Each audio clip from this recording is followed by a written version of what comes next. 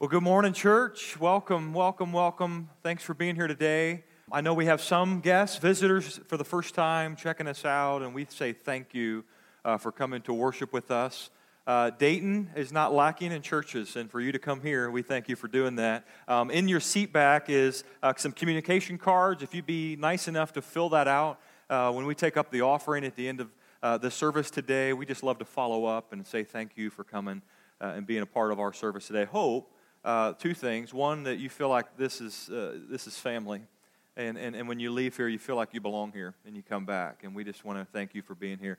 If you've been with us the last couple of weeks, we've been in Philippians, and we're going to jump in Philippians 2 today. I had, last night, it was one of those spiritual tension moments. I wanted to wear my gold and black today, but the sermon title is Unity Through Humility. So I thought I can't wear it. So I just got to put on a jacket and a regular shirt.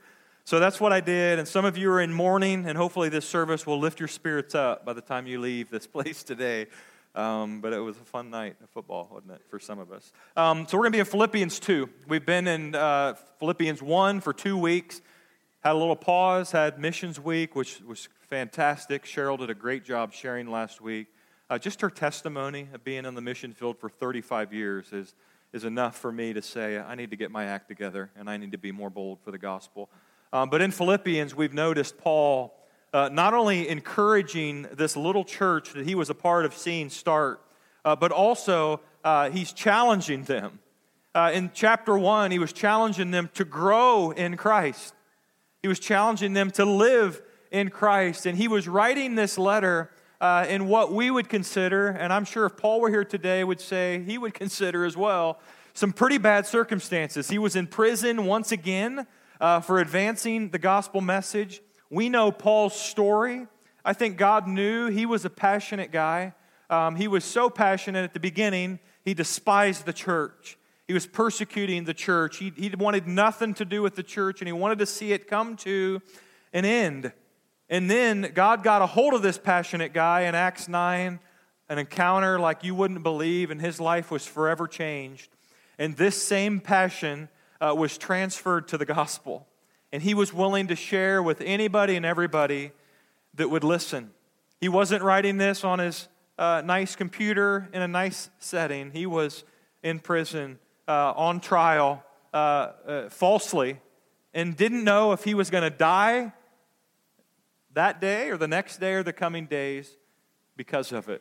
Philippians 1 verse 6, this awesome passage that he shared, if you remember, it says, "For he who began a good work in you," he began a good work in Paul, he knew it. He began a good work in this church of Philippi, he knew that he who began a good work in you will be faithful to complete it in Christ Jesus. And he said, keep growing in your walk with him. And then we noticed in Philippians 1 verse 21, a famous verse that many of you have heard. Paul is battling because he's in prison. He would rather go home and be in heaven with his heavenly Father, but he knows God's not done with him yet. So he was in a spiritual tension. And he shared in Philippians 1 verse 21 his life motto. And he said, for me to live is Christ, right? It's not anything else in my life that I'm living for. For me to live is Christ. But to die, it's going to be gain. Whether I'm here on this earth, I'm serving God. Whether I die, I'm going home to be with my God in heaven. I want to read today in Philippians 1, verse 27, before we jump into chapter 2, because it really sets up chapter 2. He makes some pretty bold statement at the end, and you can follow along up on the screen. Philippians 1, verse 27, whatever happens, I don't know what's going to happen. I don't know what's going to happen to me, Paul says. I certainly don't know what's going to happen to you, church. Whatever happens, conduct yourselves in a manner worthy of the gospel of Christ.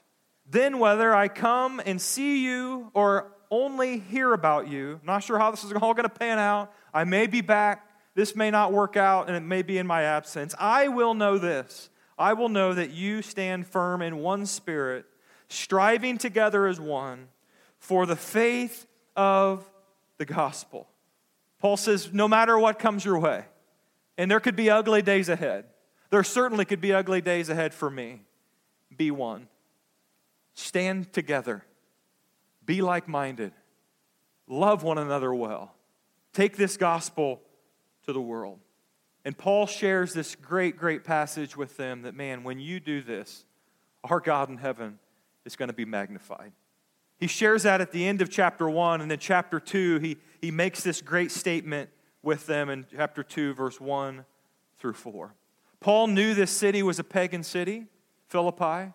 He also knew that just a hint, just a seed of disunity could cause great division in the church. And it could hinder their advancement of the gospel, not only to that community, but around the world. So he gives them this in Philippians 2, 1 through 4. He asks them really 4 rhetorical questions that are, he's pretty much saying, these are already true, but let me remind you. He says, therefore, if you have any encouragement from being united with Christ, you already are. If any comfort from his love, man, he loves you. If any common sharing in his spirit, if any tenderness and compassion, then make my joy complete by doing what? By being like-minded, having the same love, being one in spirit and one mind. Paul's saying, Church of Philippi, you've already received these things from Christ Jesus. I'm challenging you now to do something about it. I'm challenging you as a church. I may not get to see you again. Man, to be, what's it say at the end? To be like-minded. Having the same love, because he first loved you, love each other and love those outside the church well. Be of one spirit. That day of salvation, you were filled with the Spirit. It's the common thing of all Christ followers around the world that makes us one, and it's Jesus Christ and what he did for us on the cross. While we're all so different in backgrounds and look and how we carry on in lives, there's one thing that unites us all as the body of Christ. And he says, be of one spirit and be of one mind. He's saying, church, your job, the role of the church is to make Jesus' name famous. It's to glorify Jesus. It's to tell the world about Jesus. And the church that's doing that well is a church that's like-minded. It's the church that's one in spirit. It's the church that's loving each other well. Man, as I was reading that this week, there is so much in there for 2018 church, for us. And you ask the question of what in the world does it look like for us today to be unified, to be like-minded in a world where it seems like everything and every decision and every statement made begins to polarize people not only against each other, but it creates hatred between people and people groups. What's it look like for the church to lead the way and just do it differently and to be unified? Well, here's what it doesn't look like. Unification and being unified doesn't mean we're all going to look the same. Being unified doesn't mean we're all going to dress the same and act the same and carry ourselves in the same way. We're not all going to have the same preferences. We're not all going to have the same likes or the same dislikes. Being one doesn't even mean we're going to always gather around at the end of the day, just all agree, and move forward. There'll be times we disagree, times we argue, times you have to hash it out. But at the end of the day, there's one thing that makes us one, and it's Jesus Christ. To be one body, one spirit, one mind, loving people well. Doesn't mean we're going to agree on every issue that comes along. On every issue that comes along, we would probably have a disagreement in this room on every single one. But here's what Paul's telling the church. The purpose of the church is to be like-minded around the mission that our Father in heaven has called us to. Oh, we've got our differences, Paul says. But church, be very careful with that. Because we will use those, instead of seeing them as opportunity to become one, we will use those to create opposition and to put silo off people. You go there, you go here, and you all need to stand in the back. And Paul's saying, not in the church. It's a non-negotiable for the local church. It's a non-negotiable, Church of Philippi. As you move forward, you need to stay unified. Man, as I was reading that this week and thinking of not only this church, but the local church around the world in 2018, do you realize the opportunity that is before us? I share it with the staff and I share it with the board as well, that we have an opportunity to model something as leaders and as a church body to this world that is so foreign to this world. We have an opportunity to model something different of what it means to be one around a mission, about what it means to be like-minded, about what it means to love one another in a world where it seems like moral decline is like an epidemic, right? And everywhere we turn, and every radio we turn on, and every TV we turn on, bam, there's more dysfunction, there's more division. What if the church led the way in doing this a different way? I shared in my e-news note for the 3 people in here that read it on Friday, and the rest of you, it'll be the first time you hear this. What's it look like for us to do that? We can model how to handle conflict the way Jesus taught us. Imagine if we just got that one right. The example that we would be to the world as Christ followers of how to handle conflict, of not just button heads with people, and at the end of the day, trying to be right. But no, we handle conflict the way Jesus taught us, and maybe some Sunday we'll spend a whole day on that. We can model something different by the way we treat each other, by the way we truly honor one another and we respect one another, by the way we see other people better than ourselves. Imagine what that would look like if we modeled that to the world. Paul's trying to get the church of Philippi to understand this. Imagine what it would look like to love other people, even though they are so different than us. And their differences sometimes butt up against us, right? And we don't like it. What would it look like for us to love each other, even though we are so different?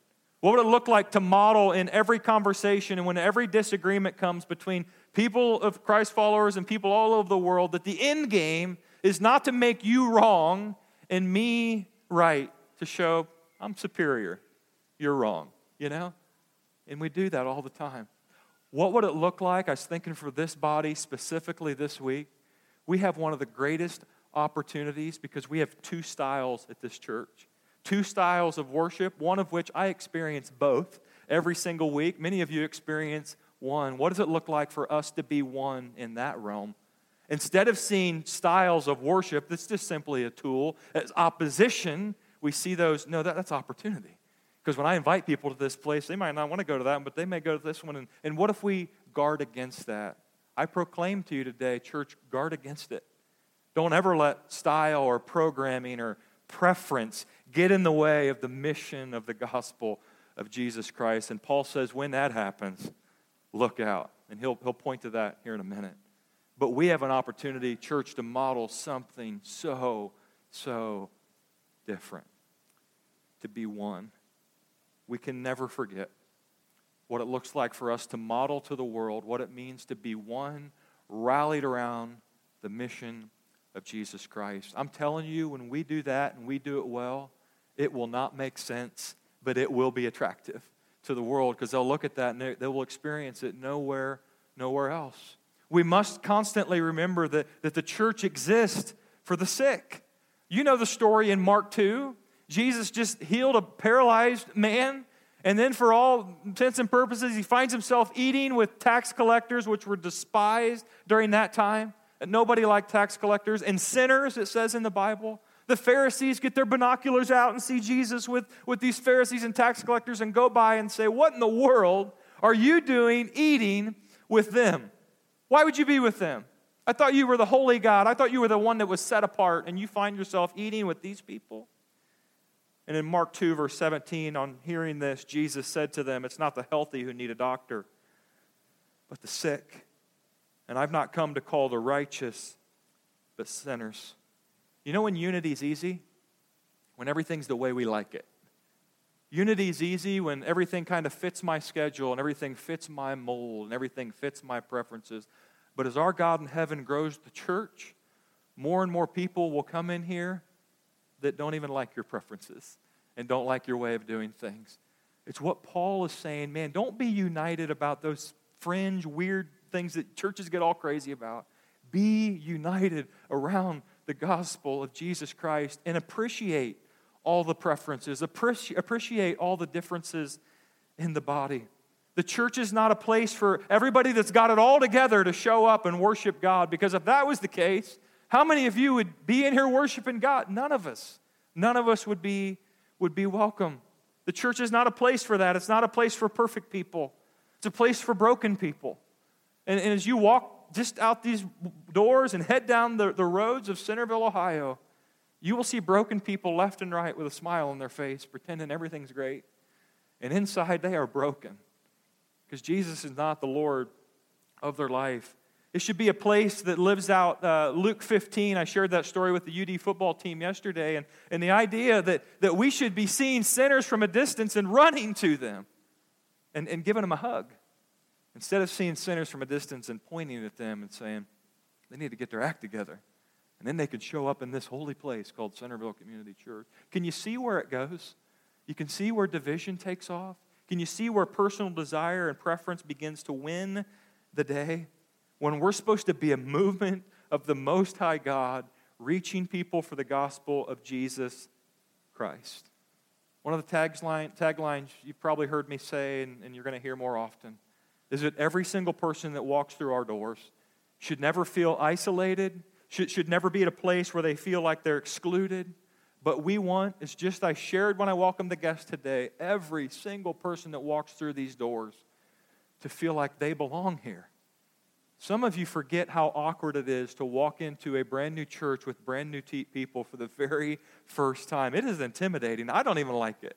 I don't like it. When I go to other churches and it's my first time, I'm like, I don't know if I belong in this place. We want to rip that wall down so that everybody that walks here feels like they belong here. That is the mission of the church.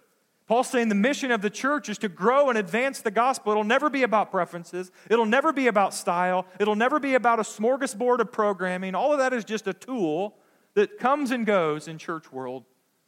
But the thing that we wrap our oneness around is the mission and the gospel of Jesus Christ. Man, a church that is unified, look out.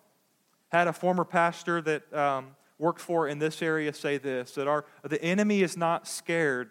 It's not scared at all of a big church. But the enemy is threatened and scared to death of a unified church. Because that church can begin to knock down walls and can begin to build bridges and communities like never before. A unified church. Cheryl shared it last week in Matthew 5, who we are and what we're about. That we truly are the light of the world. A town built on a hill cannot be hidden. Neither do people light a lamp and put it under a bowl. Instead, they put it on its stand, and it gives light to everyone in the house. In the same way, let your light shine before others, that they may see your good deeds and glorify your Father in heaven. Paul builds on that in 2 Corinthians 5, verse 20. He says, we, means you and I and Paul and everybody that went before us, we are therefore Christ ambassadors to the world. Little me, little you are image bearers of Jesus everywhere we walk and everywhere we go. And on one end of that sentence, that scares me to death. And on the other end of that, it makes me so excited that He would entrust us to be ambassadors of this gospel to the world. It says, we implore you on Christ's behalf, be reconciled to God. You know, a church is most effective when it's unified. A church that's unified is strong. A church that's unified, you are in protection with that because we are one. A church that's unified is bold. A church that's unified is courageous. Get out of the way, right? A church that's unified and responding to Jesus is an incredible, incredible church. Now, on the contrary, a church that is divided is so weak. A church that is divided finds themselves at a place where they're powerless in getting the gospel out to the world because they miss it when it comes to what Scripture talks about, the church being one, the body of Christ, not the bodies of Christ, all these different things doing their own thing. How many of you in your house have one person, at least in the house, is a channel flipper? They can't ever keep it on one channel for about 10 seconds and then it's to the next one. I do that once in a while. If sports aren't on, it's like, getting through the rest of them. Nats takes the remote and turns on what she wants. But one of the things I like to land on here and there is some of the animal shows, whether it be on National Geographic or Animal Planet or you name it. And one of my favorite things about these shows is kind of the attacks and how these people live and work. And you can pop the picture up on the screen. The lion chasing after the wildebeest, right? Is there anything more exhilarating than watching that? And is there anything more sickening than watching that as well? It's the same thing, But when does the lion attack the wildebeest? Does it attack the whole pack and just hope it gets one? It usually is attacking the one on the fringe. The one that maybe has gotten hurt.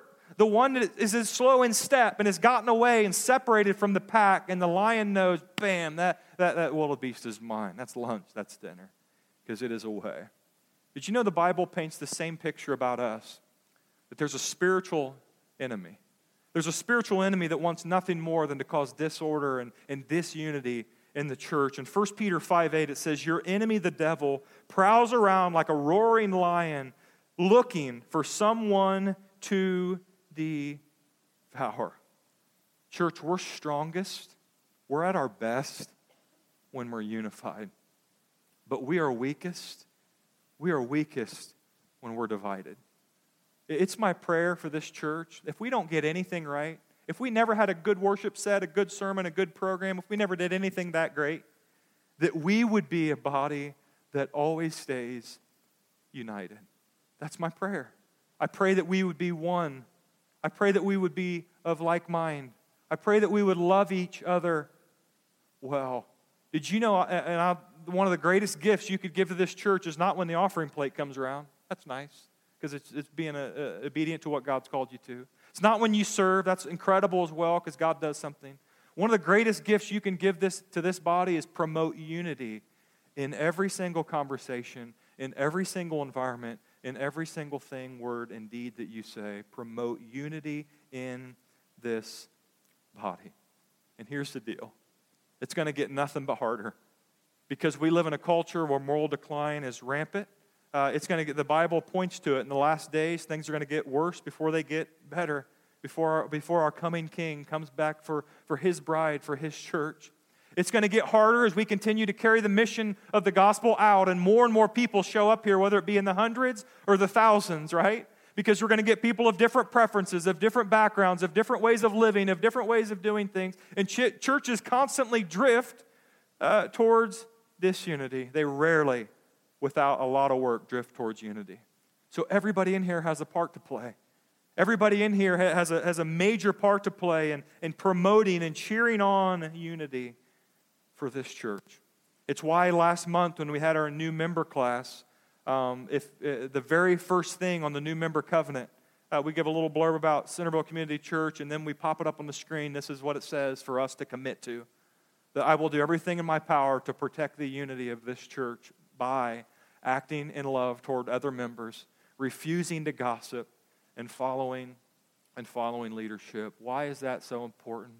Because God has called us to it. Why is it so important? Because the stakes are so high. The stakes are eternal.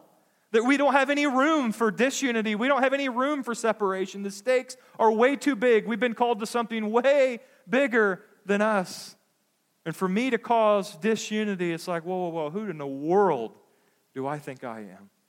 It's what Paul's calling this church to, and it's a stern warning and a stern wake-up call. Church of Philippi, you're in a pagan city, be careful. Because disunity, it starts as a little seed, and it will go like cancer. And it will begin to own the whole church and the whole community. So Paul gives a little bit of info there, and then he shares very personal in the next part of this passage in Philippians 2:3-5. He says, do nothing out of selfish ambition or vain conceit. Rather, in humility, value others above yourself, not looking to your own interest, but each of you to the interest of others. And what Paul's sharing with this church and with us today is it's polar opposite of our culture. This is countercultural, right? Because it's all about me. It's all about my wants and my desires and creating things in my image and making things about getting more, right? It's all over our culture. And sadly, it's creeped into the church.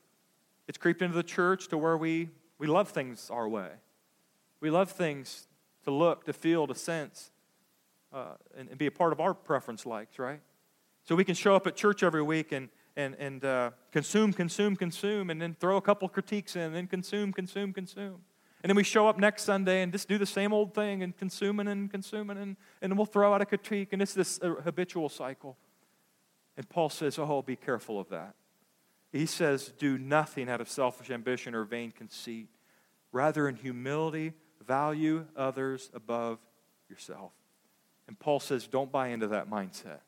Don't buy into the mindset that life is all about yourself. because it'll lead to an ugly place. Why would Paul say that? Because he knew it. He lived it. If there was one man in Scripture that before his time encounter with Christ, it was all about himself, it was all about Paul. And Paul said, I never found true freedom in that. I never found true life in that. The place I did find true life and the place I did find true freedom is when I walked in humility. And I started to consider other people better than myself. And when I began just to sell myself out to get this gospel to the world. And I love what Paul does. Paul's like, all right, you don't believe me? Well, let's point towards Jesus. And that's what he does for the rest of chapter 2 through verse 11. He shares, hey, do nothing out of selfish ambition and vain conceit. Well, let me give you an example, the greatest example. Philippians 2, 5 through 8. In your relationships, this is probably one we could plop up on our fridge so we can look at every day. Have the same mindset of Christ Jesus. In your relationships with one another, have the same mindset as Christ Jesus, who, being in very nature, did not consider equality with God something to be used to his own advantage. It wasn't like a perk. It wasn't like I'm in the club and I got a couple extra perks and look at me. Rather, what did he do? He made himself nothing by taking up the very nature of a servant, being made in human likeness, and being found in appearance as a man. Here's what he did. He didn't say, well, here's my rights. Here, God, what about this? Why can't you make this happen before? No, he said he humbled himself. He lowered himself by becoming obedient to death, even death on a cross. And Paul says, Church of Philippi, selfishness, being consumed with your own self-absorption, they're about as far away from the heart of God as it could possibly be. Church, be on guard that you never find yourself at a place where selfishness and self-absorption is a way of life. Christ didn't even come to be served, but he came to serve. He came to lay down his life as a ransom for many. And Paul's letting this church of Philippi know, hey, you want to imitate your life after somebody? Church, you want to get it right when it comes to this oneness and humility thing? You've got the greatest example that ever walked this earth, and his name is Jesus. And I encourage you, Church of Philippi, to imitate him. Paul closes out this section in verse 9 through 11 this way. It says, therefore, in light of what Christ did, Paul says, God exalted him to the highest place and gave him the name that is above every name. And this is what's coming. If you want some end times theology, here it is. That at the name of Jesus, every knee will bow in heaven and on earth and under the earth, and every tongue acknowledge that Jesus Christ is Lord, to the glory of God the Father. God's response to Jesus' selflessness, God's response to Jesus humbling himself was he was exalted. He was praised. He was glorified. He was elevated. That's what he did for Jesus. God was praised and glorified through his life. The same is true for you and for me. You and I, through our lives, can exalt our God, can praise our God. We can elevate our God, make his name famous, magnify our God. 1 Peter 5:6 says, humble yourselves, therefore, under God's mighty hand, that he may lift you up in due time. That's the heart of God. The question is, do you believe him? Do you trust him? Will you test him in this? By saying, me as a Christ follower, I'm a part of the body of Christ, just like those words Paul talked to at the church of Philippi. I want to do my part to promote oneness. I want to do my part to be like-minded. I want to do my part to love this body well. And I want to do my part to walk in humility, and I want everybody to do it as well. I was reading this week and tried to read other commentaries just to get another view and everything else with Philippians 2. And my question is what can I close with to the church that would make them, what's it look like? What does it look like for a church to truly be one? What does it feel like? What does it live out like? And I think there's a great passage in Scripture that points to what this whole thing that Paul's talking about Here it is, and I want to read it to you. But I want to ask you to do something a little different. I want you to close your eyes and listen to this passage and listen to this church and imagine being a part of a body of Christ that's living out the call of Christ this way. I'm not even going to give you the reference, and you'll know as soon as I start reading it. They devoted themselves to the apostles' teaching and to the fellowship and to the breaking of bread and to prayer. Everyone in the whole church was filled with awe at the many wonders and signs performed by the apostles. And not even in the church, everybody in the community looking in saw, wow, there's something different going on with this church. All the believers were together and they had everything in common. They sold property and possessions to give to anyone who had need. Is there need in our community? An overabundance. We don't lack for people in need. Every day they continued to meet together in the temple courts. They broke bread in their homes and they ate together with glad and sincere hearts, praising God and enjoying the favor of all the people. And then God did something for them. It says, and the Lord added to their number daily those who were being saved. What do we see in this early church? That was Acts 2. We see a church that's unified. We see a church that is rallying around and is one and is like-minded when it comes to God's Word. They wanted to study it. They wanted to be together. They loved each other well. Whenever there was a need in their community, it was like a no-brainer. It's not somebody else's job to fix the need. We're the body of Christ. Let's help with that need. And they did it. They were devoted to every single follower. They were devoted to help protect and love and care for every single follower. And we see an incredibly unified family. A body that's one. A body that gets it when it comes to the gospel of Jesus Christ. And then the very last verse in this passage, because of their devotion, because of their oneness, because of their humility, what did God do for this early church? It says, He added to their number daily. And it started with them just being obedient to what God called them to do. Church, we're called to be one. I hope you carry the burden and you carry the joy at the same time of your responsibility of keeping this place one. You know, on every team, in every family, in every organization, in every church, it takes a whole slew of people. It takes everyone to promote unity. You know how many people it takes to promote and to cause disunity? Just one. Maybe two, with an axe to grind. And they just continue on and stir it up, cause division.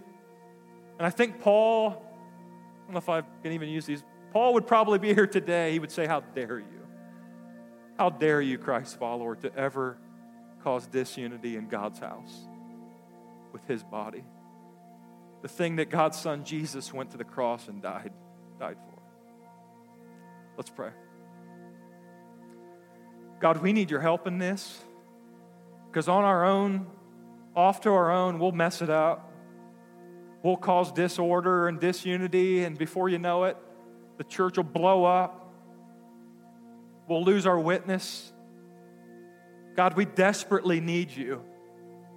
I thank you for Philippians 1:27 through Philippians 2 as a reminder to the church today. Let's get this right. Let's model something different. Not just within this body, but wherever we go. Whether it be at work or in our families. We as Christ followers, we're like on the brink. This world's a mess. And we have the hope. We have the person of Jesus Christ to share with this world that is absolutely hopeless and broken. And God, I pray that your Spirit we would walk in step with. I pray in every conversation when we're about to spew something that has nothing to do with the gospel of Jesus Christ and promoting unity, that you would pause us in our steps. And then you would you'd help us not to go there. God, the harvest is plentiful, but the workers are few. And we as a church have charged ourselves with, we're going to do something about that. But the only way we can do something about that is with your help. God, be with us. Walk with us. God, in days when we screw it up and we blow it with one another, or even as a church, you give us grace and mercy, and we'll get back up and we'll try it again. God, we love you. We thank you for your word. We thank you for Paul's ministry to the church of Philippi. And may this worship that we're about to sing to you be more than songs on a projector and a screen and instruments up here, but help us to realize we are worshiping the one true, living, and holy God. We pray this in your name.